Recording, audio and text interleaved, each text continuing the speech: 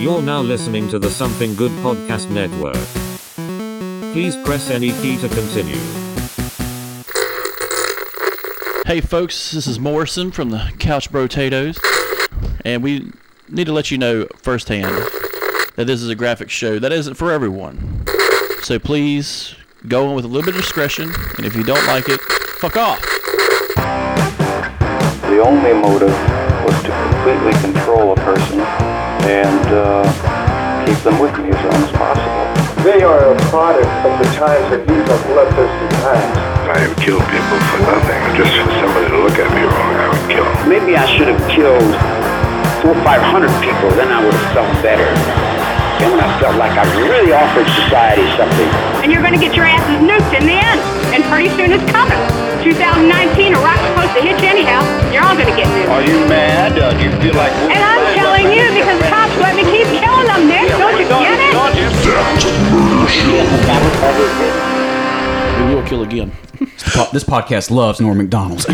Well, as you heard from the intro, this is going to be a special edition of the podcast. It's That Murder Show. It's Halloween season, y'all. It's fucking October. Y'all have already two of y'all been celebrating without me, talking about horror kaiju movies, and damn it, it's time for me to talk about the shit I know. Yeah. I know fucking true crime documentaries, motherfucker. Let's talk about that shit. I know the pure monsters of this world. Right? I know about the real monsters. Y'all like this Fantasyland bullshit. It's too real with these. I like it all. I do too. I know. I just gotta I'll throw it into the here. fucking meat grinder. I don't give a shit. Look, I've been gone for a few weeks. I gotta come in guns a-blazing. What the fuck? Yeah, I'm all jacked up on weed and coffee, motherfuckers. Let's do this. You're gonna love our second to last episode of Kaiju. I know that. I know. I still gotta get to editing those. I've been running around doing bullshit, man. Let's see, somebody was talking about this. I forget who it was, about how we consume true crime, just anything, like it's nothing these days, just because it's so like ever present, whether it's on Netflix we don't have like active serial killers running around from bus stop to bus stop slaughtering people. That's true. They're kind of a thing of the past. Now it's now it's all wife killers and mass shooters and things like that. That's it. That's it. That's all it is. No guys with true substance. Not have like an itch right. that needs to be scratched. You know what I'm saying? Oh, poor little Johnny got bullied in the cafeteria, so he went clack in the goddamn math department. I don't give a fuck about that kid. I want the guy who was beaten as a child, who really is into clowns and has a big crawl space. and it's that thing where, has been anyone on John Wayne Gacy that's been out? There is. There's a new one out on John Wayne Gacy. It's like a 5-part series. Oh, really? It's really good because there's a whole joke. It's not really a joke. I think it's funny though. They're like, oh no, he wasn't. He couldn't have put all them bodies down there. It's like he had so much other space. No, he didn't. It was the 50s. It's going to look weird as fuck no matter what decade it is. Driving out to the middle of bumfuck nowhere, burying a small body. Right. It was like Wisconsin or something like that, right? Yeah. It's where Dahmer's from too, right? Yeah. What was her name? The lady that ran for president. Oh shit. Not back when Donald Trump was running. Oh, Sarah Bachman. She's gotcha. Like, I'm from the hometown of John Wayne. And they're like, no, bitch, that's John Wayne Gacy. That's the hometown of John Wayne Gacy. Well, a lot of bullshit apparently comes out of Wisconsin because Manitowoc was home of the Stephen Avery trial. Yeah. At this point, I just think he did it. Really? I could give zero. There could be zero evidence. He probably didn't even do it. I'm just tired of hearing about it. Just lock him the fuck up. I really don't care. I was going to say, I'm not read up on Stephen Avery, so y'all know more about this than I do. Yeah, so I attribute Stephen Avery and Making a Murderer to being part of the reason true crime is so, I don't know, prevalent these days or so talked about. It feels like that was the first case in a long time that really captivated folks, and it didn't help the fact it came up on, one of the biggest streaming platforms ever, Netflix. That's what I think changed the genre to begin with. So and that was in 2015 is when season 1 came out. Before this, I grew up watching Cold Case Files with my dad. Yeah. Or watching Unsolved Mysteries when I was little. There was always true crime, but when the streaming platforms were able to produce their own thing, because HBO did the same thing with their documentaries, but HBO documentaries are very substance driven. There's a lot to take away from HBO doc, and I'm not saying it's a better or lesser quality, but Netflix is like, was the next step up they from are HBO. A fucking drug dealer when it comes to fucking true crime. They're like, oh, did you like Stephen Avery? Did you know? And then it's like Richard Ramirez lives in a hotel in Brooklyn somewhere. Yeah, it's just like it's slaughtered motherfuckers. Then it's Ted Bundy movies, and then it's fucking. We got a Dahmer series that's coming out next year. And the last great like documentary I saw on HBO just about crime was probably the story of the Grim Sleeper. I haven't watched that yet, but I like the Iceman. Yeah, the Iceman tapes. Yeah, Iceman. But the only difference in the Iceman tapes was he wasn't a serial killer in the sense that he liked doing it. He considered it like, well, yeah, I got to go to work. You know, he was an assassin. Yeah, like he treated it like a McDonald's employee. Fuck, I got to go to work today. But he kind of rode that line between just it being his job and him actually getting a little bit of pleasure out of it too. Yeah. Because he would just kill, just as quick as looking at you too. Working for the mob and all that.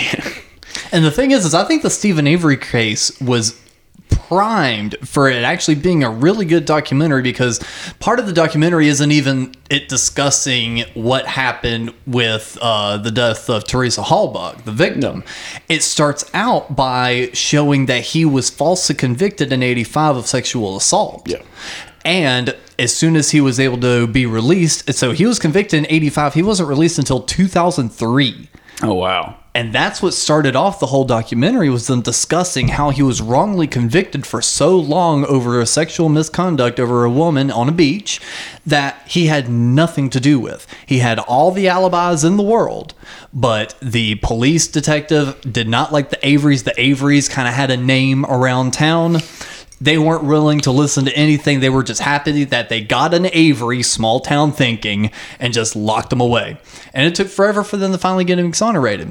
And it was a interesting turn of events that as soon as he was about to sue the county for misconduct, the lawyer that he had at the time was trying to get multitudes of millions of dollars out of the city. Within a couple weeks later, Teresa Hallbuck dies, and all eyes are on Stephen Avery. So I feel like it was a prime targeted thing for it to be a good documentary, because not only was there the intrigue of the murder mystery, but there were so many other extenuating circumstances that led up to this. And then you pile on all the other evidence on top of it, and it really does just seem like another corrupt court situation, where almost as if the murder is secondary to it actually being more of a documentary on how the justice system works and how corrupt the police system could possibly be if he actually is innocent. That's why I like rewatching The Wire, because it kind of delves on like similar subject matter. And I'll probably dive into the Making a Murderer series now, with all that in mind too. Oh yeah, and the best way to describe it, I feel like season 1 does a really good job laying everything out for you. Season 2 almost goes into it Mythbuster style. Okay. They kind of do a little bit better, like drawing out exact timelines. Season 1's a little bit jumbled. Season 2, they kind of almost show you a graph of like the stuff timeline, so you can actually visualize it. And then this fucking attorney they've got right now, I forget her name. I was hoping it was going to be on the little one page I had up here, but it wasn't.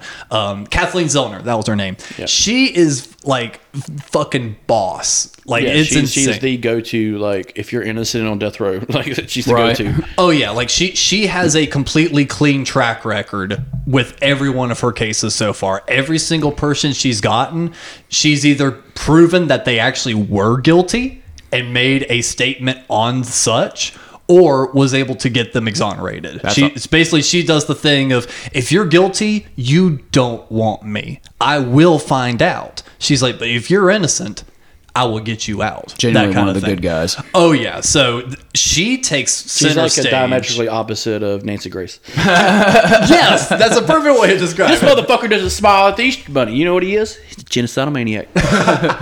Yeah, so season 2 just goes into a little bit of her backstory, what she's doing, and they go Mythbusters on this shit. They go, okay, well, they're trying to say blood splatter came across like this. Let's get the top forensics investigators I have in my back pocket. Let's grab the fucking, let's grab an exact RAV4 exactly like Teresa had. Let's take it out in this fucking warehouse and let's replicate the results. So it is The Wire. Yeah, and so they go full Mythbusters on this shit. They bloody up a fucking like human body like look-alike, and they try tossing it in there like a good like 10, 15, 20 times, trying to get the blood to splatter the same way, all this other shit, putting blood on their hand and, you know, doing certain actions that they said he did. Oh, they go like hardcore in depth with it. But spoiler alert, motherfucker's still in jail. Yeah. And it's crazy. And the worst part about it, I know you don't really care about Stephen Avery's part himself. And you know, as much as I've been gushing about it, you know, I probably do agree with you, Chris, where it's like, I really don't care at this point if he did it or not. The part that bugs me, and I feel like you'll agree with me on this, is the Brendan Dassey part. I was going to bring that up, actually. So that's the part that still really upsets me, honestly. This mimics an HBO doc when it gets to that part. We all know the West Memphis 3. Yeah. Yes. I don't know if you know the parts of it. I've seen the first two. Okay, I don't know if you know the actual fucked up, like true fucked up part of this is. Which part? All three boys are convicted because one of them is slow. Yeah. Let's target the slow kid. He's going to make him turn. I'm going to put words in his mouth. And guess what? I can put them both in jail, clear a case. All on this dude's testimony. No muss, no fuss. Brendan Dassey, mirror of what happened in Arkansas. Because they're like, let's get the freaks and put them in jail because they make us uncomfortable. It's not even just freaks. It's like, I can make a slow person say whatever the fuck I want. Yeah. And it's like, and I don't care who watches this stuff. And that is a tactic. It is. Of the police force. Police, and you know how I feel about the motherfucking police. No, I couldn't even tell just by the way you described them. I sound like a right-wing conservative to a lot of people, but I am an anarcho-socialist when it comes to the cops. It's a gang, and they have one job: put people away. That's what the cops are. They're a gang who put people away. Whether they're guilty or not is not their purview. They're supposed to find evidence, find a suspect, and let the judicial system take course. Yeah. But under that purview, they don't care really about guilt or innocence. It's about numbers, and it's a numbers game. It's still a business. Yeah, it is a business. Speaking of a fucked up business, shout out to Florida for giving cops all that money and forgetting to raise the dispatcher pay. I saw who that. make as much as McDonald's employees. Woo! Woo! But the crazy That's the sound of them not coming to your house. So no, I've not seen the. I know a lot about the West Memphis stuff, but I don't think I've actually sat down and watched the documentaries. But the thing is like the thing that really irked me about Brendan's case, and some of the documentary doesn't even go over it, mainly because it's kind of, it would honestly bore the traditional viewer. But when you pay attention to the statement that the cops made Brendan right, he says to his mom when he's in jail a few times, I read it in a book.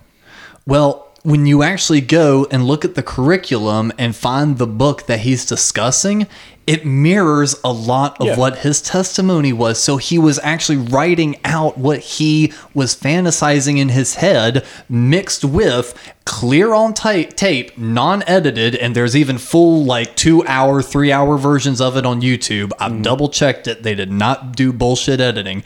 The cop is literally telling him, okay, in this photo, draw the change going up to the bed and shit like that. The cop is literally telling him what to draw. And then a few hours later, motherfuckers get on TV showing off the drawings saying, Brendan confessed to everything Stephen did. Look at this, that, and the other, yada, yada, yada. And then the trial starts. So they've already tampered with public opinion before the trial even starts. So you can't even have a good jury because they've already been tainted by the news. So like it's just an entire fucked up thing, and it drew me in big time. So, in the same as the West Memphis 3, Jesse Misskelley, he's the odd man out. Yeah. He's the friend of the other two. Now, I see Making of a Murderer ending if the cops in the city want to save face. They will end it the same way the West Memphis Three ended. Offer them an Alfred plea of guilty and let them on their way. Because And explain what that is. an Alfred plea is created in North Carolina. It basically is the most laziest version of saying, I'm guilty, but I'm not fucking guilty. I'm going to take the guilt. I'm going to let you prove me guilty so we can shut this shit down. Okay, so it's like on their record, but they don't serve time Yes. anymore. Yes. It's basically just kind of going, fine, I did it. Are you happy? All right. So, yeah. And then with the misnomer of saying, I didn't do this, but I'm going to take the hit anyway. So Yeah. you'll shut the fuck up. Because you've tortured me in a fucking prison cell. I don't want out. Yeah. I've watched plenty of docs about guys who are on death row for years at a time who are not guilty, but are still like, just fucking kill me already. I'm not using my appeals. Fucking murder me. Because if this is what you want. You want me to suffer, and you want me to stay in prison for something I didn't do. So just fucking kill me, and let's just get it over with. Because obviously you have a bloodlust that needs to be filled. And it just cycles back to what you were saying earlier about it's a numbers game. They And got the number, and if they get rid of that person, then they have to get rid of that number. Yeah. And that's another tick on their system. Oh, not only did we not get the guy, we got the wrong guy for how many years? Same as police getting quotes for like how many people they have to pull over per month or whatever. Yeah, a quota. Yeah. But for something like this, he's a threat to the status quo of that small little shit town. Mm-hmm. All right. He is bringing forth a case that the town failed. And I don't think people really gauge that when thinking about what a trial really is. It's you against the town. That's what a trial is. It's the people Chris versus Moore, whoever. the people of this area versus Chris Morris and Cap. That's what that is. And if they fail, it is a blemish on the town because the prosecutor you hired, and keep in mind these people are hired, did a shit job at what they did. They did a shit job on follow through, and that's why I think small towns shouldn't be allowed to try people. I think you go to the nearest goddamn city and throw it in that court with an unbiased group of people who don't live in Hickville, USA. Especially in like a town like West Memphis, Because Arkansas. we grew up hearing it shit. And Mantua fucking because dude, oh my god, quick side note, but not to break up your tangent, but dude, when I was on the road with Tuck recently, they did a show in Green Bay, Wisconsin, and we had to drive out a little bit to the hotel, and it totally didn't dawn on me that we were in Wisconsin until like the next day. And when I pulled up Google Maps, dude, we were 20 minutes from the fucking salvage yard. And nerded out. Well, not only that, but to cycle back to exactly what you were saying, Chris, dude, I 100% agree with you, especially being around that area. Like, we stopped at an IHOP or a Denny's or something the next morning, and like everyone there, it's like I got like big time Gaffney, South Carolina vibes, and it's like, and I know what those kind of people are, and man, it may be controversial, but I agree with you, dude. I do not think people of that caliber need to be in charge of people's lives like that. I'd agree with that too. See, like a small town is no different from a church you go to. Yeah. Very like-minded on some things, and the more people you get in there, the more differences show. And it's not saying we can't overcome those differences, or that small town can, but I would strongly put my money on they would want to kill it because it's something else. Now, they talk about Stephen Avery in that show like being sub-fucking human because his family are like that. Yeah. It's because his family is like super poor and basically live on a salvage junkyard. Yeah, same as the whites of West Virginia. Yeah. They are a fucking subspecies to some of those people because they bring a blemish on those people. They make everyone think, oh, they represent us. We don't want that. Especially since they have notoriety and things like that too. And I'm kind of, I'm 50-50 on the death penalty. You really have to be a fucking monster to be put down. And I mean, I need physical evidence. I need collaboration. I need a survivor. Yeah. To prove that you need to be put down. Because you do. Because if you want to do that, you're an animal. Yeah. And you want to be killed. For this case, you don't even have physical fucking evidence, man. Yeah. You have the word, and I'm going to say this, and you might not like it, a retarded fella against the word of a competent man. He might look stupid, but he's not stupid. Yeah, like, that's what he's doing. It's like everyone in that family, their IQ isn't skyrocketing. Yeah, so it's like everyone's working behind the 8 ball to a point, but the man is still able to live his life and run a business and do his daily functions. He's a functioning adult. Yeah, and we all know somebody that's outside the grid. Of course. Who's not gonna be down with fucking city. The guy who doesn't go to the company picnic, you know what I'm saying? That kind of fella. But to summarily say that he killed and maimed a woman, and do that on the word of a misguided child. Okay, no matter what age he will always be a child. Yeah, because of capacity, is reprehensible in my book. You know, for a local government. No, we haven't done this kind of shit en masse since probably 1948, where we just automatically throw guilt at the person on the outside of the tent. You know what I'm saying? Yeah. So it bothers me that they're allowed to continue this kind of thing. But the only way to stop it, and you got to vote these motherfuckers out. You got to bring it change. And I'm not saying like integrate, differences into your society. Gated communities exist for a reason. You're going off on a bit of now tangent here, Chris. But I would not be surprised if they give him an Alford plea just to sweep it under the fucking rug. Yeah. Like West Memphis, Arkansas. And the thing is like God's blind spot. And it's like we've discussed West Memphis 3. We've discussed, the Stephen Avery trial, and it's like, at what point do we also go, well, this also happens so much. Why do we only hear about these certain cases? I guarantee you there's other Stephen Averys out there. There have been other, metalhead kids that have been, put in the wrong place at the wrong time and, are still probably dealing with shit. It goes back to the 80s satanic panic. I mean, you think people like Jerry Falwell for that kind of stuff. Yeah. God. I hope he was molested as a child. I really do. I really do. This was staying a Patreon exclusive. I'm just saying, I hope he was molested. I genuinely hope that. But yeah, so it's like, I don't know. I just wanted to make sure, or at least to kind of mention that is like, we do talk about this stuff, but it's mainly because it's put in front of our fucking faces. And it is one of the biggest crime docs in the last probably 5-6 years. Oh, yeah. I was going to say, Tiger King's kind of like came out of That's nowhere part with that, too. Shout out to them for their part 2. I was gonna maybe wait until a little later. I didn't want to like immediately kick off with that. Would we consider that a true crime documentary? It is not true crime in the sense that making of a murderer. Because that came up when I just typed in true crime on my laptop. It was like Tiger King season King 2 is a look at a world we're not familiar with, and we probably never would be. Right, the exotic animal trade and all that. Because it's very well-rounded on some of the looks. Stephen Avery is criminal, beats the system backhands this motherfucker back to hell. That is the story. That is the story of Stephen Avery. As fucked up as it is, you're right. Yeah. And that'll be imprinted on his prison-made gravestone. This motherfucker looked at us and he blinked. Okay. Yeah. The end. Tiger King, though, is conspiracy after conspiracy.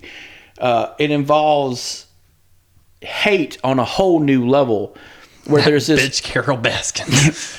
Yeah, like and a whole world of I fucking flustered you just by saying that. I watched this in a day because my sister said, "Hey, did you hear about the tiger guy on the Netflix?" And the tiger guy on the Netflix. So I pull up Netflix and I'm like, the Netflix. What is this dumpster fire that I'm watching? Because I couldn't stop watching. No, like nobody everyone could. else in America, I had to know what this gay country singer who owned a tiger farm had to say. That didn't actually sing on his shit. Yeah. And then I realized it about episode 2. I realized what I was watching. I was watching an excerpt from a Last Week Tonight with Jamie Oliver, John Oliver. That's when John Oliver. That's when I first heard of the Tiger King, because he was running for president. Yeah, in Oklahoma. In Oklahoma, he was a gay redneck from Oklahoma, running for president. And I'm just like, great opener, by the way. I hate paying taxes. I am a homosexual, and blah blah blah blah blah. And I'm just like, hell yeah, man. Good luck. I'd vote for you twice. But that's when I first heard about it, and that was years ago. And then this comes on, yeah, and I'm like, Oh my I love god! how your microphone stand even gave you like a musical cue. And then Just start playing offbeat dubs like to make everyone uncomfortable when they're like looking at a single wide on a Documentaries. They always do that. I was telling him about it. I was watching that stupid fucking thing about the devil. Like, they zoom in on this shitty double wide and they start playing. Just to make it look like her double watched the devil. Like this is where the evil lives. Yes. In a fucking half-acre lot with a fucking double wide and a fucking low deck porch. these people were evil. No, they were fucking rednecks. They were poor. But The worst evil. The poors. The poor. Yes, the story of Stephen Avery. The poories.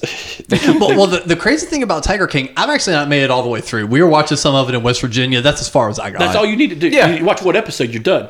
But the crazy thing is I never went there, but I asked Mom about it later because they were showing like this wildlife thing in like Myrtle Beach. I've been there. She had too. Every kid in North and South Carolina's been there. And that's what was killing me. I was like, and I showed her like the place. I was like, "Did you ever go there?" She goes, "Oh my god, yeah, we've driven by it a bunch. I think I went there once before." And I was like, "Oh shit!" So I was like, "It's in this Tiger King documentary." She's like, "I watched it." I was like, "I haven't yet." But watching it, it is a multifaceted story. Yeah, because there's so many sidebars and like there's like it's almost this like a TV show with all these characters, you know. Yeah. But it's also like a VH1 behind. Basically. He's a snake Nazi. What's the deal with all these tigers? No husband for you. That bitch Carol Baskins.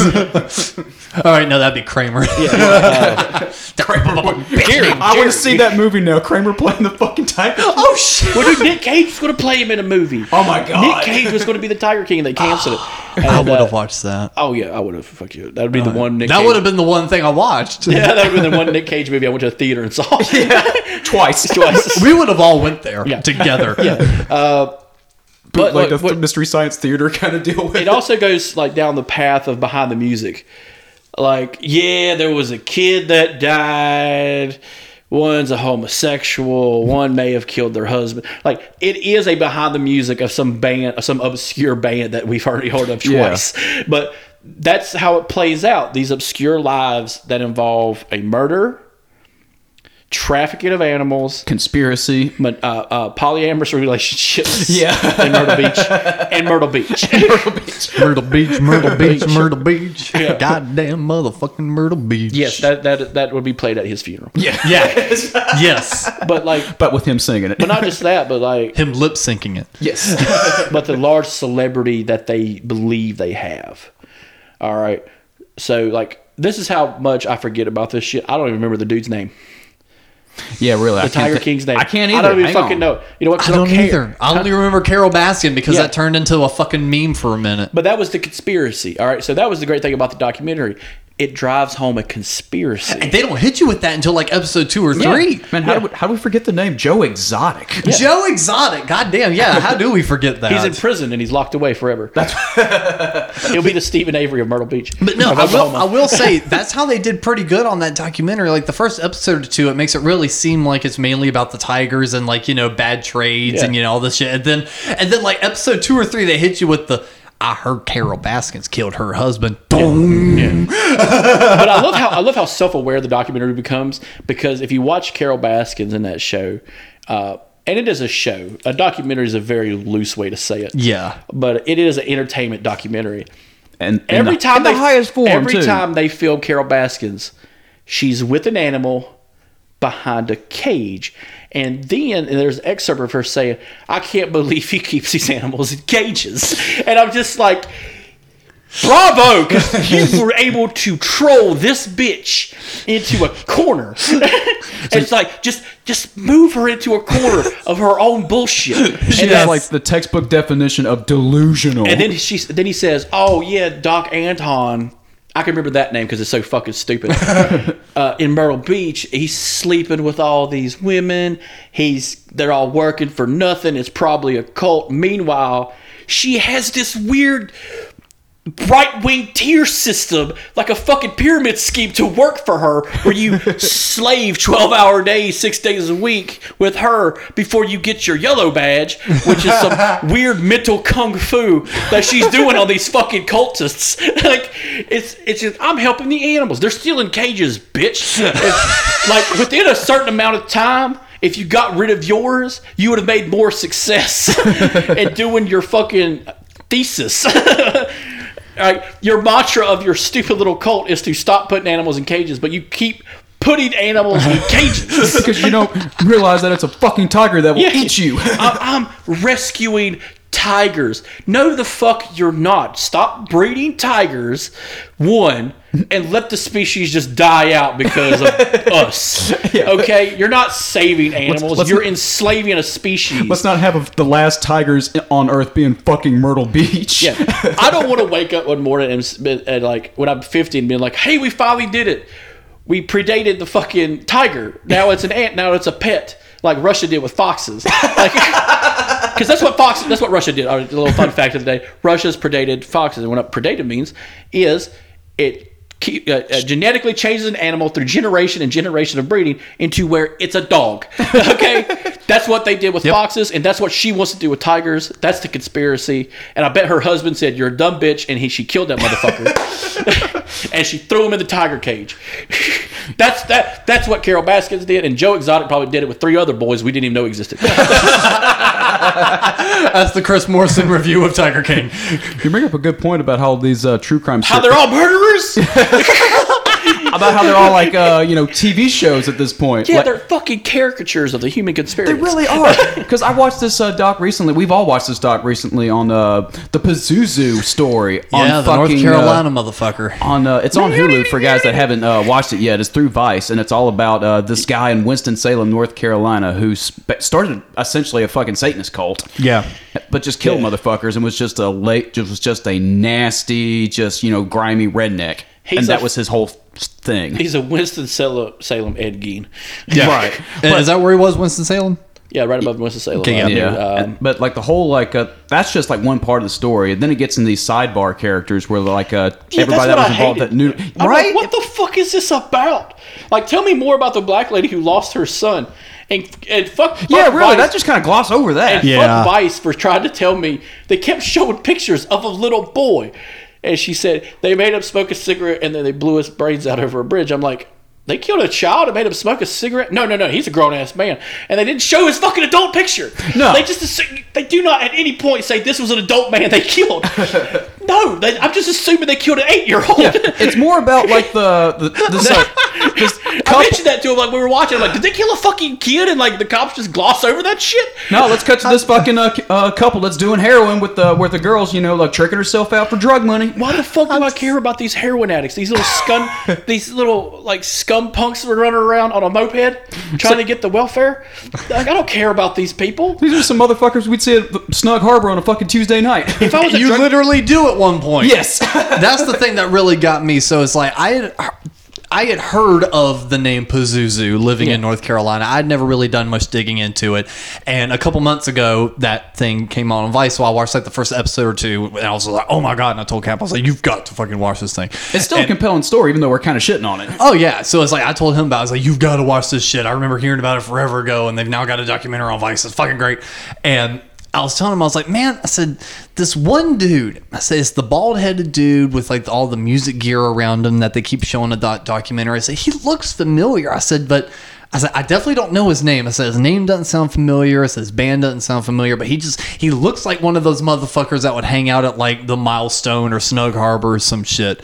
No fucking lie. Like an episode or two later, it shows him standing outside Snug Harbor in Charlotte, North Carolina, burning himself with fucking cigarettes. And I'm like, okay, yep, I probably have seen this motherfucker out and about because he was with another guy we knew from another band at the time, just kind of hanging out. So I was like, fuck. This is the fuck yeah guy at the Murder Junkies concert. Oh yeah, absolutely. But no, and that's the thing too. Is like that's why maybe that documentary kind of really compelled me and pulled me in. Well, it's local. We don't get a lot of it. Hits home in a way. Yeah, because there's like so many. Like you see the archetype of those people 5 minutes down the road in Plaza Midwood. So it's like there's like so much of almost like a weird home feeling watching it. And again, and especially with the amount of traveling I've done, it's very, and especially flying, it's weird. North Carolina does have specific foliage. Yes. They really do. But they don't have these kind of people in Tennessee, that's for sure.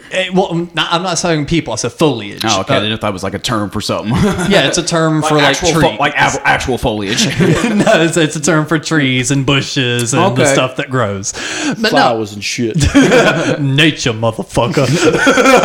But yeah, no, North Carolina just has like certain trees and foliage and stuff. So it's like even when you're watching it, the streets and the trees and the buildings have a certain familiarity to it, and it's very weird watching it. And especially the story of the dude like killing motherfuckers, leaving them in his basement, and like the family knew, and like weird shit like that. It's like, what? Yeah, like the whole little burn pit he had out back, and the bodies were buried out back, very shitty, very, very terribly, by the way. And the house, the house just being a junkyard. A squat house. It was a crust punk squat house. And the only good house was the mom's house. I was gonna say, well, they talked to the mom at the end of it, and she's just kind of still trapped in her own little fantasy of like how her child was still like a good person on the inside. Like the mom knew. Yeah. The mom knew, but she just didn't give a shit. No. She was like, something was just gone with her because she was like sitting. What am I to do? I don't know. Burn the house down with him. What am I to do? My son is killing people. I mean, I don't know. That's I've watched so many of those things, and one of my other favorite things to do, and it kind of works for this episode. There's a bunch of YouTube series of confession tapes. Yeah. And there's this one guy that'll like start kind of showing part of the tape and then pause it and then go, okay, so his reaction here in his body language, a traditional person that actually is innocent would have actually responded a lot closer to this. Here's 6 examples. And then we'll like show a whole bunch of, he's like, so by judging the way he's responding and the way his eyes are doing and this, that, and the other, this is one of the more clear signs that he is probably guilty in this, which is what's leading the cops to further pressure him for questions, yada, yada, yada. I just find that kind of stuff so fascinating. So like even when they were going through talking about side stories and shit, I don't know. I think that's kind of still captivates me because it's like, look at what the lives around him still have to deal with. Oh yeah, it's very grounded that way too. Yeah, including the mom, you know, and it's like, see, and due to so much psychological bullshit he put them through to the point where the mom probably is a little fucked. I would be surprised if he didn't even drug her at some point. You know, just to even kind of get her on that point of not caring. Yeah. I think my favorite character in that whole series, though, was the detective, because he was like that. He was almost like a TV show detective. Oh my god, like, yeah, the guy that had the home office and shit. Oh yeah, he was awesome. He's like typing his reports with a cigar and a fucking like glass of whiskey. He's just like, my god. I know, I love that character. He was great. I didn't like the narrator. You didn't like most narrators on shit. Suck. It was the detective though, right? Yeah, it was the bearded fellow with the family. Yeah, I didn't like that one. You didn't like him? No. Oh, you didn't like it? The detective guy? No, the way he just came across was kind of douchey. Like all he had to been like, "Hey, I found this story, and this is how far I'm going to go with it." But there's some problems with it. But then it came into this whole like, "I'm fighting the good fight," blah blah blah blah. Well, I'm doing actual. He's doing actual detective work. I think the reason I was fine with it is he actually did have a personal motive behind it. Because his own son started getting into drugs and shit like that and hanging out with people like Pazuzu would have hung out with or like his crew kind of resembled. So, I don't know. I kind of saw his story as like he did get pretty fucking involved with it, but at the same time, I don't know, like if my little sister started kind of doing that kind of shit and there was a case that I was closely tied to, I might kind of take it on as strong as he did too. And it comes back to that point about how this series and others of its ilk just kind of focus on these other characters. Like we're focusing more on the the detective and his family as opposed to Pazuzu himself. And that's the problem I have with the Vice ones. Yeah, so a lot of time, and that goes with a lot of stuff Vice does. They trail off. Very quick. Like I didn't need to know the life story of the 2 junkies. No, but there was no reason to talk to those folks except for maybe 5 minutes. And that should have been the only part of the story we should have heard from them. Because nothing comes out of their end of the story, like, really. What the fuck did I learn? Oh, he wrecked a car and left it on 77? Yeah. And old girls fucking tricking herself out for fucking meth. I mean... Yeah, and like trying to get food stamps. Like, I don't need to know this. This isn't pertinent to the story. Calling her mom, lying to her, like getting all shit. This isn't pertinent to the story of the alleged Satanist killing people. Yeah, can we get back to that story? You know? Yeah, I mean, that was the captivating bit.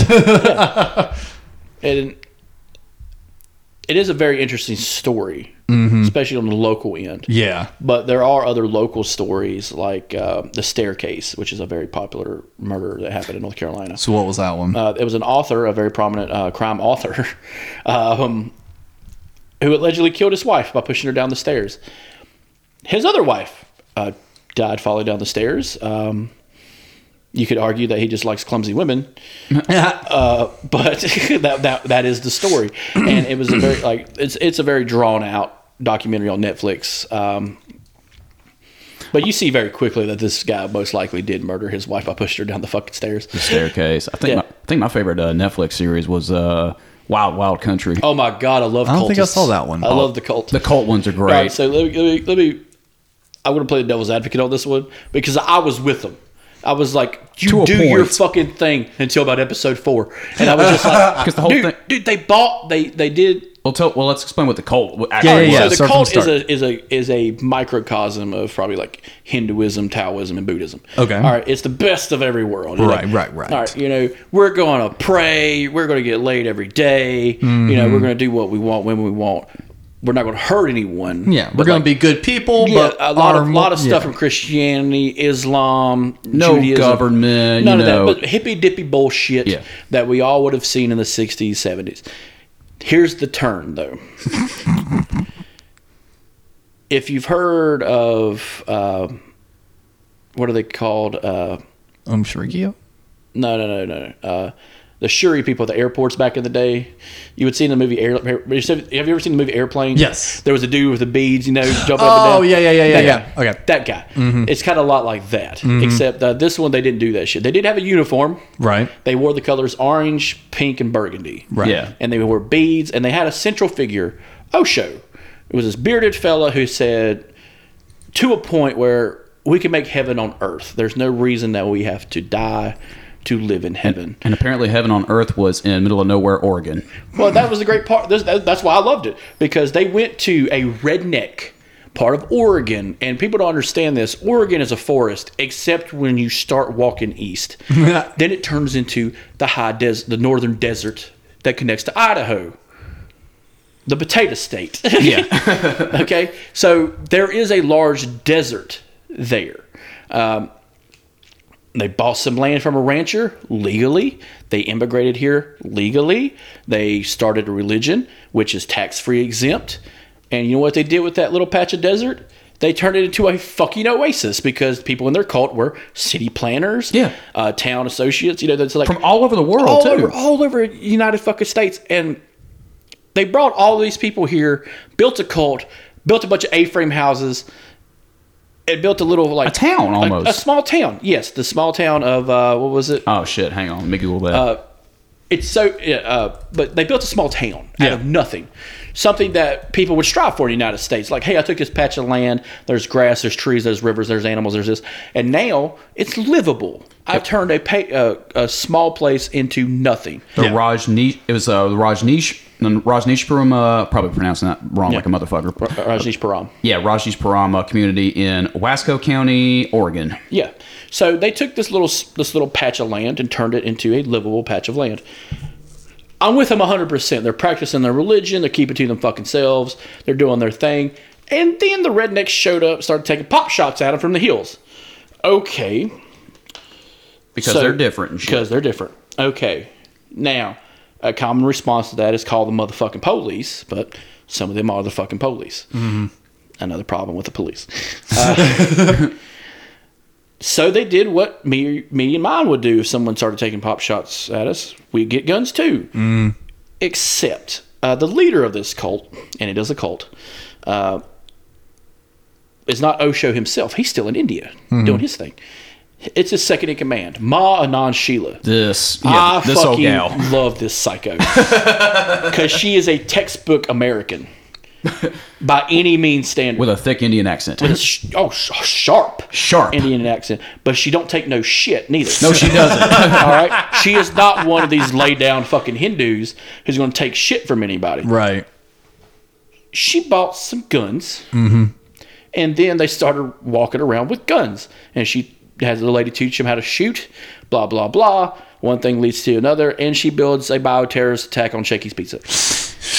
And they also... I know there's a little bit missing in context. but it goes from getting shot at by rednecks to basically buying a whole county and going to war with the guy that made Nike. Yeah, basically. There's a lot of stuff. Well, when we were talking about local stuff, and since this is going to be kind of a, this is Halloween themed, or, done during Halloween time, figure I'd think of one of the more gruesome ones I could think of. See, was this a local one? It's something vague in my head. I don't remember it being a documentary of any sort, but I remember it being big news.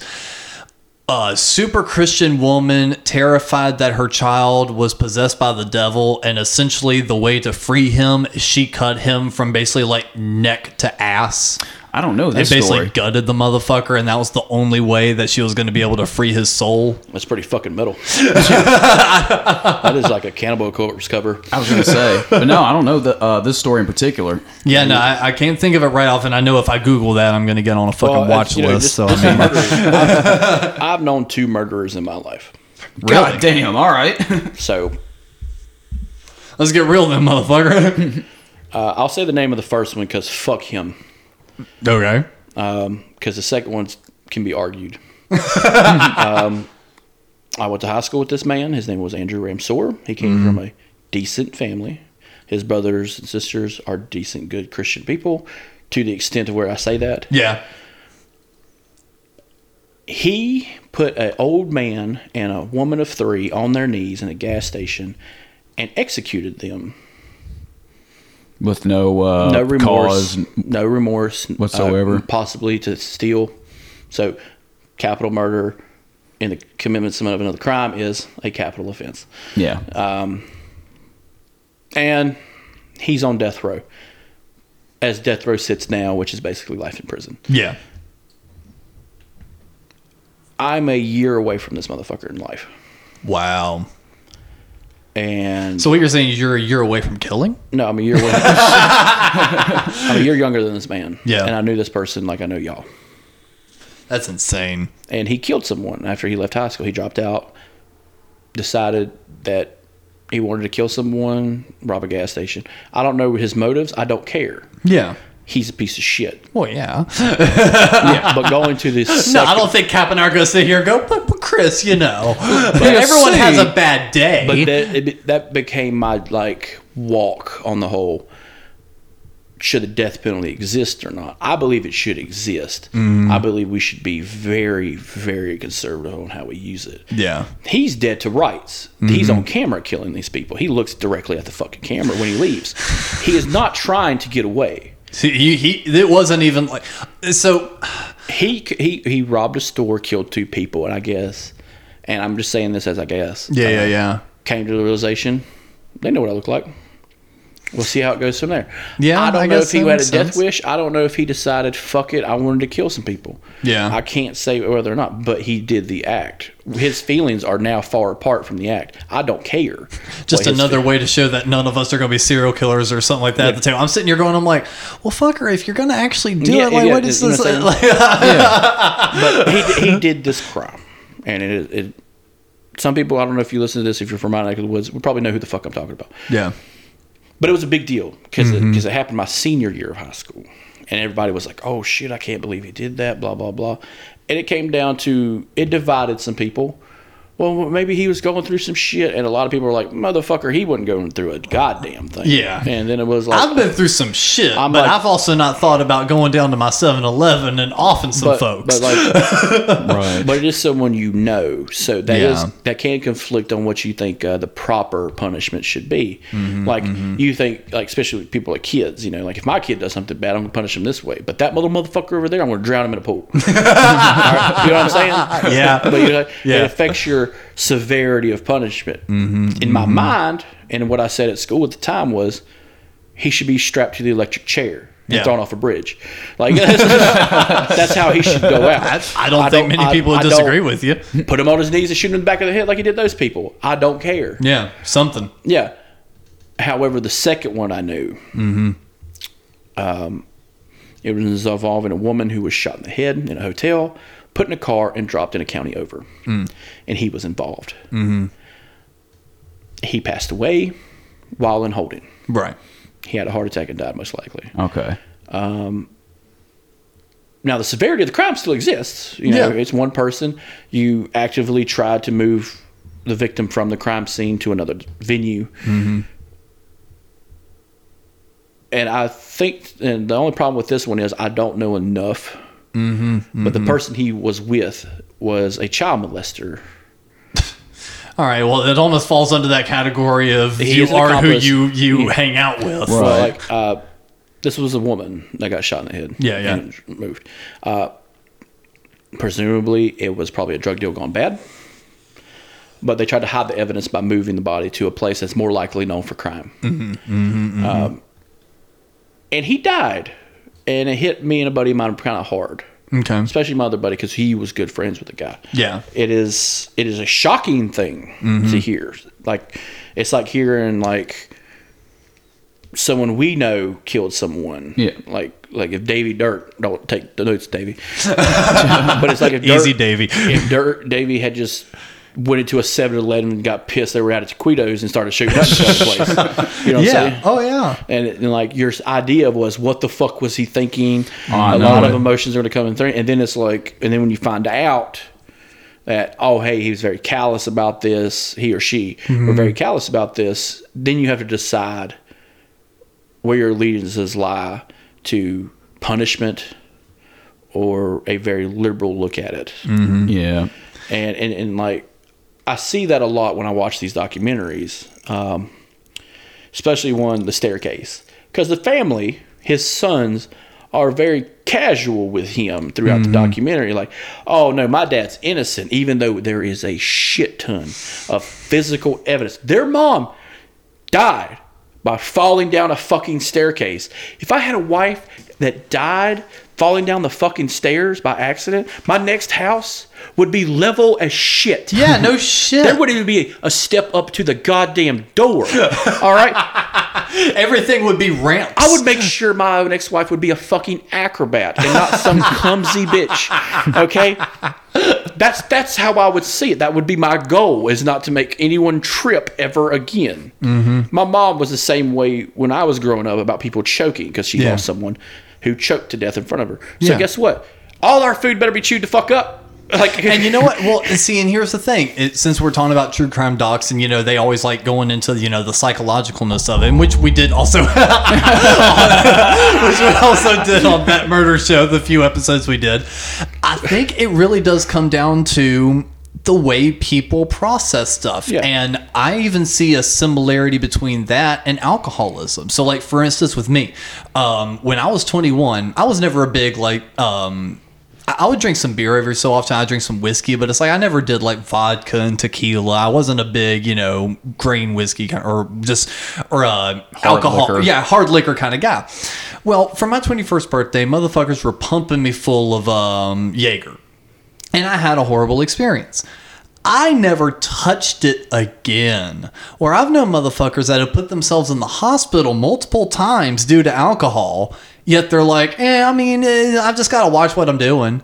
You know, so it's just, I think it's just the way people's brains are wired. You know, your mom seemed to have had a semi-level head on her, and that's why she was like, okay, yeah, motherfuckers chew your food. You know, and that's why you would be like, hey, my ex-wife tripped down some stairs like a clumsy bitch and fucking killed herself. I'm going to make precautions to make sure that doesn't happen in my house again, because that's fucking traumatizing. And just some people are like, you know, my son murders and, you know, puts stuff in the basement. Oh, well. Or, you know, my ex-wife died on a flight of stairs. I'm just going to look at this 3-story building from my next house. You know, it's like, some people are just so out there mentally, it just doesn't connect, I guess. That's kind of one of the things that I like covering, you know, true crime docs or serial killer docs and things like that, is learning how everybody was raised. Yeah, because everybody is a product of their upbringing. So it's just almost like everybody is their own little soup of, you know, fucked up experiences within, you know, serial killers and, you know, people involved with all these any of these doc series that we've been covering here today. They're all you know, something happened in their youth at a very developmental age that, you know, caused them to do what they did later on in life. You trying to warn us something, Cap? I mean, I just watch Godzilla movies and play Nintendo. Well, it's like with Chris, he actually had like some firsthand experience on this stuff. Have you known anyone like kind of connected or family that may have kind of fucked up? I'd have to ask my dad about one relative, one distant relative we have that killed somebody. Ooh, and I guess we do need to watch out for this guy. In the hills of Nutbush, Tennessee. I know. That Nutbush, Just imagine a zoom in shot at Cap's house. It's a nice house, and then you zoom back out, and then it's like your distant relative who lives on the outskirts of Memphis in a trailer. Yeah, in a trailer, but it's like a weird color, like an old 50-footer, and then you get real close and you hear. And I would see her like semi-regularly when I was a little kid too. So when I found out about it, it definitely changed all kinds of perspectives. My dad's uncle may have been a killer. Well, I was gonna say, but I didn't question that. Now it's turned into a whole other podcast. well, I think it'd still be kind of interesting, Well, this podcast does kill, so let's. Yeah, exactly. Well, so. I'm not going to, since it's not his story, I won't say a name, but there was a friend of mine on Facebook. He may have been friends on y'all's too, but he actually grew up with the guy and knew the guy that did like the recent truck bombing or something near DC like a month or so ago. So so in a weird way, like we kind of knew someone that knew all that, but I'm not going to say the relative, but again, kind of like what Cap said, a distant relative on, I think my mother's side. I don't think she was ever convicted. I don't think there was ever any like full thing that happened, but it's basically agreed that she killed her husband by poisoning him. Yeah. Basically because he said, "Kill me." And she, like, so many years, like, bad marriage kind of shit. And he was like, "Why don't you just fucking kill me?" And she's like, "One day I might. One day I might." And he was like, well, and finally it was just like, "Well, fucking quit wasting your time and just do it already." That kind of bullshit. And then apparently one day when he was having his coffee, he just slowly started leaning forward and he was out. That's a similar thing with my distant cousin. It's like my dad told me what happened, and as after the information was presented, we never talked about it again, never thought about this person again. Yep. And that's kind of we would every so often we'll bring that person up as like a, "Have we heard from so and so?" kind of thing. We never had that. Well, maybe once every other year, Mom and I'll have the have you heard from so and so? No, I haven't either. Well, now I wonder what's going on. I'm genuinely curious about that distant cousin. I was like, I know, right? Whatever happened to her? Is she dead? Is she in jail? It's the next episode on Vice. Right? In Nutbush, Tennessee. Chris doesn't need a fucking, those soundboard. They just soundboard radio stations have for the fucking. All you need is the fucking. That one had a note to it. Always get better at his instrument. Dude, there's literally, so I showed a friend of mine last night. It was an instrument made for horror movies. Yeah. And it's this giant metal triangle that's welded both sides. Yes, I've seen those. And it's got springs and it's got a metal wire on the guide, and it makes the noises you hear in horror movies. Yeah. And it's a giant horror movie instrument, and he's got these little drumsticks with a padding wrapped around the tips, and he just glides it along the motherfucker. And it's like, hell yeah, man, that's badass. And the thing is on that exact same note, those show up a lot on Instagram and YouTube as like little shorts, and you can like binge like 1,000 of them in like 2 minutes. And there was one guy that kind of shows like, like for instance, when someone's walking through a room in a movie, they're not recording the sound of actual feet. They actually get stuff like blocks of wood and like clack them together, and it's like it sounds. When you visualize it and see it, and you're like, "Oh my god, no, that wouldn't work." But then as soon as it's put over your video, you're like, "Oh wow, that actually really does give the effect of walking." One of the ones people always mistake is like a fiddle or a violin doing like a like in Psycho. Mm-hmm. One of them, or a way to get it done, is those gongs that are about maybe I'd say 5-6 foot in diameter, maybe. Yeah. Get a bow that you would use for a violin and run it across the top of it, and it gives that that's cool, really big sound like that. So no, I love finding shit like that. It's so cool. Next record's gonna be just Halloween music. Dude, I can fucking do it. I know we've kind of stuck to Netflix documentaries. What is the wildest one you've seen, like crime-wise? Because they've got a bunch.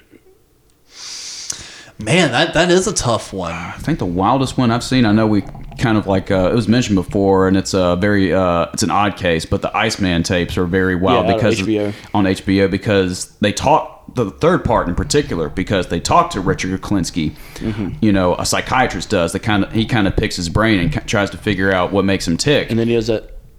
Oh yeah, he's got that little click thing where he's about to kill. Where he says it out loud. Where he's like, I made this noise right before I got really angry and killed someone. And like, if you listen to the documentary over, like going back and watching it, he's talking to. So what made you want to be that brutal? He kind of makes it out to an animal for a second, and he goes, and it's like, oh shit. And he even says out loud, it's like, if it weren't for these guards, I'd fucking kill you right now. Yeah.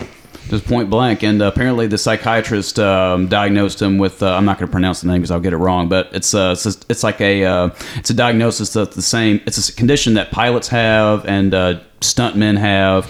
They're not afraid of. They don't have fear. Yeah, exactly. That kind of like he's void of fear. Yeah, some kind of like personality disorder that keeps you from like being scared of very human things. Of human things like of height or hurting yourself, and he had that with killing people. Yeah, he didn't have phobias. No phobias like that, exactly. Yeah, there was one I watched on Netflix. I had to click on it. It said, "Don't fuck with cats." Yes, I've seen bits of that. And they're doing these like internet sleuths and like Facebook guys and all this. And I'm listening to it. I'm like, this dude. Okay, granted, animal cruelty is right there with rape for me. Yeah. You need to be buried under the fucking prison. But I watched it and I'm just like, why are you watching these things? Like, yeah, it's so over the top. I know animals get treated poorly. I know there are puppy mills. I know cows get it bad. Okay, I'm still eating beef, and I would really like a nice Labrador. Okay, but stop watching those goddamn videos. The only reason they get popular is because you click them. Yeah, but that's what I'll say. She keeps bringing attention, so more people are going to keep clicking this goddamn video, and then it like evolves into he was actually building up to killing someone, and he does. He eventually kills someone. Okay, but that first part. You didn't think that fueled him a little bit of you being like him looking down and being like, oh shit, she keeps watching this video. Click, click, click, click, click, click, click, click. You can downvote someone all they want, but you're still going to get the watches. Yeah. All right. I could give a fuck if I post a video and get 1 million goddamn dislikes. You're still watching. It's still 1 million views. Yeah, you're still watching the son of a bitch. That's on YouTube. Yeah, and like, and I could just imagine like the investigative quality of this. And they do. They go above and beyond on investigating who this motherfucker is, pinpointing where he is. And they do such a good job. But I'm still thinking, like, you don't think you facilitated him in any way when you started this? With just keep clicking and clicking his goddamn cat murdering videos?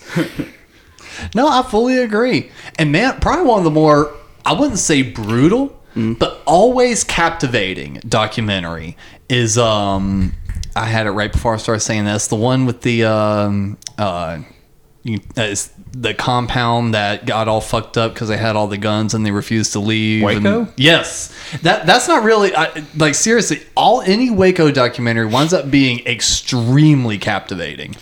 There's two ways to look at it too. Yeah. That's the great thing about that story. Yeah. So both sides are terrible. Yep. All right, let's get that out of the way. The ATF. In that time period. Which I don't understand why they haven't changed the anagram, because now it's the Department of Alcohol, Tobacco, Firearms, and Explosives. Why not change it to the Department of Fate?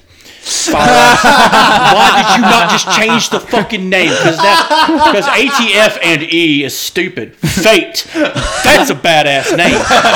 Because if some dudes rolled up to your house with MP5s and a stack team that said Fate on the background, you're going to stop doing illegal shit. America. Yeah, you know what I'm saying? I'm going to make that a t-shirt now. Yeah, Fate. Fate is what you make. John Connor, director of the fucking firearms, alcohol, tobacco, and explosives department. But the two sides to look at it was there was a guy in Waco, Texas, who is a runoff of the Seventh-day Adventist Church, who created a cult, who at some point decided to rape women and fuck with kids. Yeah. Now, ATF gets involved because now that church is buying Beretta 50 cals and pine cone grenades. And you know what I'm saying? And this is right after like... And they're talking, like, they are in right after Ruby Ridge, which is another stupid fucking story. I hadn't watched that one yet, I don't think. Actually, maybe I did. It is... There's so many corners of that story that don't get touched in these fucking documentaries, because it's either one, he's a crazy redneck, or the other side is, oh no, he just wanted to live out in the woods with his family and they were executed by the government. You know, no, neither story is right.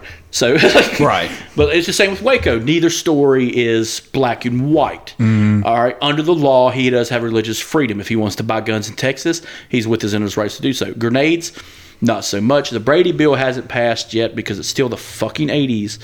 And so, yeah, and at the time, they were within their rights to buy guns. When the 90s hit, the Brady bill happens. Automatic rifles, you need a federal firearms permit. Grenades, you shouldn't be allowed to own grenades. There's no practical application unless you're hunting gophers. Shout out to Paul. Yeah. And Dale Gribble. Yeah. But, like, you know what I'm saying? There's no practical use. Like, oh, man, I'm going to catch this deer. Boom! And it's just like, I got his leg. Yeah. Got that son of a bitch. Or if you're a games fisherman, you know, that's when dynamite would help. Yeah. Got him. Yeah. But it's there was criminal activity going on. Now, in the 90s, white supremacy, just like now, is a very troubling aspect of society. But they were more blatant in the 90s. The internet wasn't as big. When they started on the internet, you know, with some of their advertising. They were hitting some people. They were communicating now. They killed a radio host in Texas, in Dallas. I remember that. They had the campground, encampments near Ruby Ridge, which escalated that situation. But Waco was seen as the first QAnon, in my opinion, of the government killing Christians. Yes, the war on Christians. I remember that when the federal holiday is on Christmas and Easter. Yeah, that's how you stop them. You stop them by giving them holidays forever. But anyway, this fake conspiracy of the war on Christians was Waco. Yeah. Okay. Even though David Koresh was a monster. David Koresh was a monster in the highest form. A pastor, a preacher, someone you're supposed to be able to trust, just like Jim Jones or that weird dude in Houston on the television. He was groovy too because he played the guitar and had a band too. Yeah. So all cultists know how to play the guitar, right? None of them play the drums. They get a guy outside for that. Well, it's because all drummers are fucking nutso in the head anyway. We can't deal with them. Wait, what? Yeah. I don't want Big D on the goddamn drums while I'm trying to worship the Jesus. But anyway, so ATF gets involved because of rumor of guns and grenades and stuff like that, because a postal worker showed up with a box of grenades and it fell out of his goddamn hands and broke open. And, hey, look, a bunch of grenades fell out at a church. And he's just like, okay, groovy, I'm out. And then he told the fucking police, because that's what you're supposed to do. All right? If I showed up to this house and your neighbor had a box and he just drops it and a bunch of pine cone grenades came out, I'm just like, all right, hey guys, let's go do the podcast. Call the goddamn cops. Call them so fucking now. That's what I'm doing. But even Waco from a distance is a clusterfuck. Yes. And it's all because a news crew went out. A news crew goes out.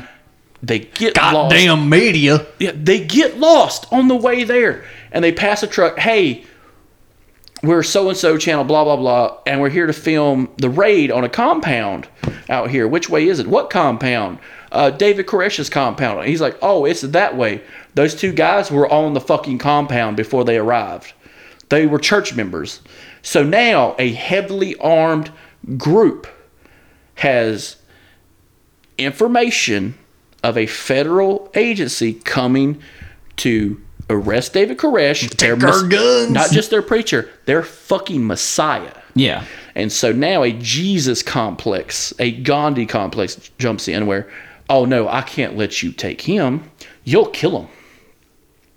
Which works out exactly what happens in Wild Wild Country. They arrest Osho, and what they do is they deliberately stop at every airport they can to whittle this motherfucker's spirit down just before they bring him back, and he almost dies. Mm-hmm. But the ATF are in the wrong too, because they had no tact.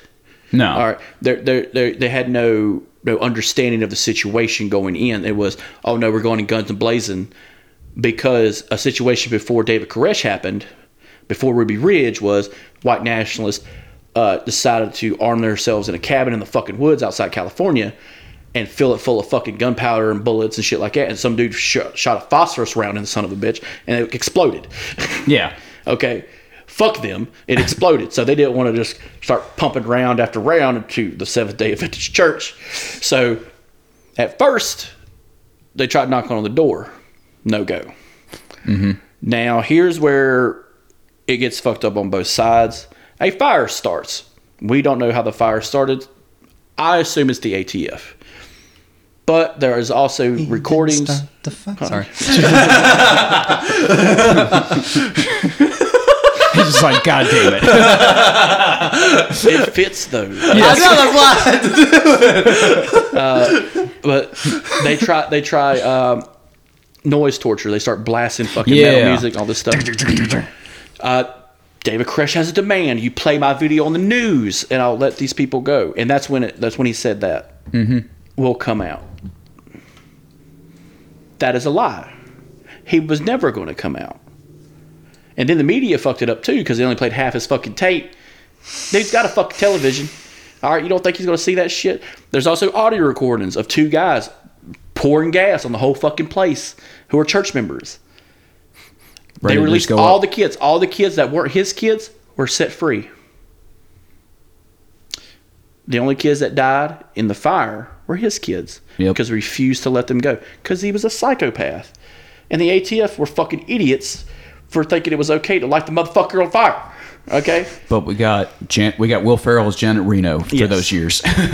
But the 90s were a turbulent time for cults. Oh, yeah. Mm-hmm. Okay, it was before the internet age, which now cults are fucking kicking ass nowadays. Mm-hmm. You can find a cult on any fucking Reddit page you want to. See, Nexium, that's just the most recent, probably like I'm not going to say where I work, but I'm pretty sure it's a cult. There are some cultish activities going on in my work. You could argue Walmart is a cult. Praise be. Praise be, Sam Walton. $1 bread. Praise Well, be. can we think of any other little true crime docs that have stuck out with us? The Keepers is pretty fucking metal. Yeah. It's about Catholics. It makes you hate Catholics more. There's a 2-part series, not series, it's 2 separate docs on Eileen Wuornos that I watched on Netflix, made by the same filmmaker. I forget his name, but it's weird because it's more exploitative really of Eileen Wuornos Than educative. Yeah, Yeah, it just makes fun of her. basically. Yeah, it just kind of like look at the freak show that is Eileen Wuornos and Florida. Now, you got some really good ones like The Disappearance of Madeleine McCann, which is a big story. You got the Scott Peterson one. The Aaron Hernandez one. Dude, the Aaron Hernandez one was wild. Yeah, he was a football player for the Patriots. The Keepers is good. Evil Genius is fucking hilarious for some goddamn Dude, reason. Evil Genius. That's the one with the lady that bomb made collar. like the bomb collar. Yeah, 30 that's on Minutes or Less Netflix. is based on that. Oh, okay. The movie Got it. 30 Minutes or Less Yeah, is yeah, based yeah. on that, but it was more serious back then. Murder Amongst Mormons is a batshit crazy one because, Mormons. They're like cartoon people. They're not real.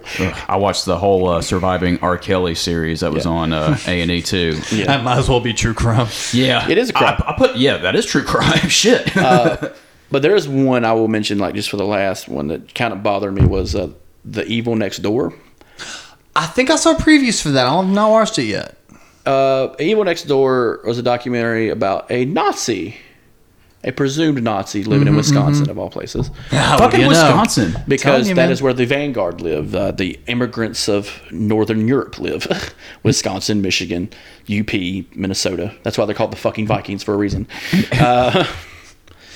But it gave me pause for a moment watching it about the Nazis.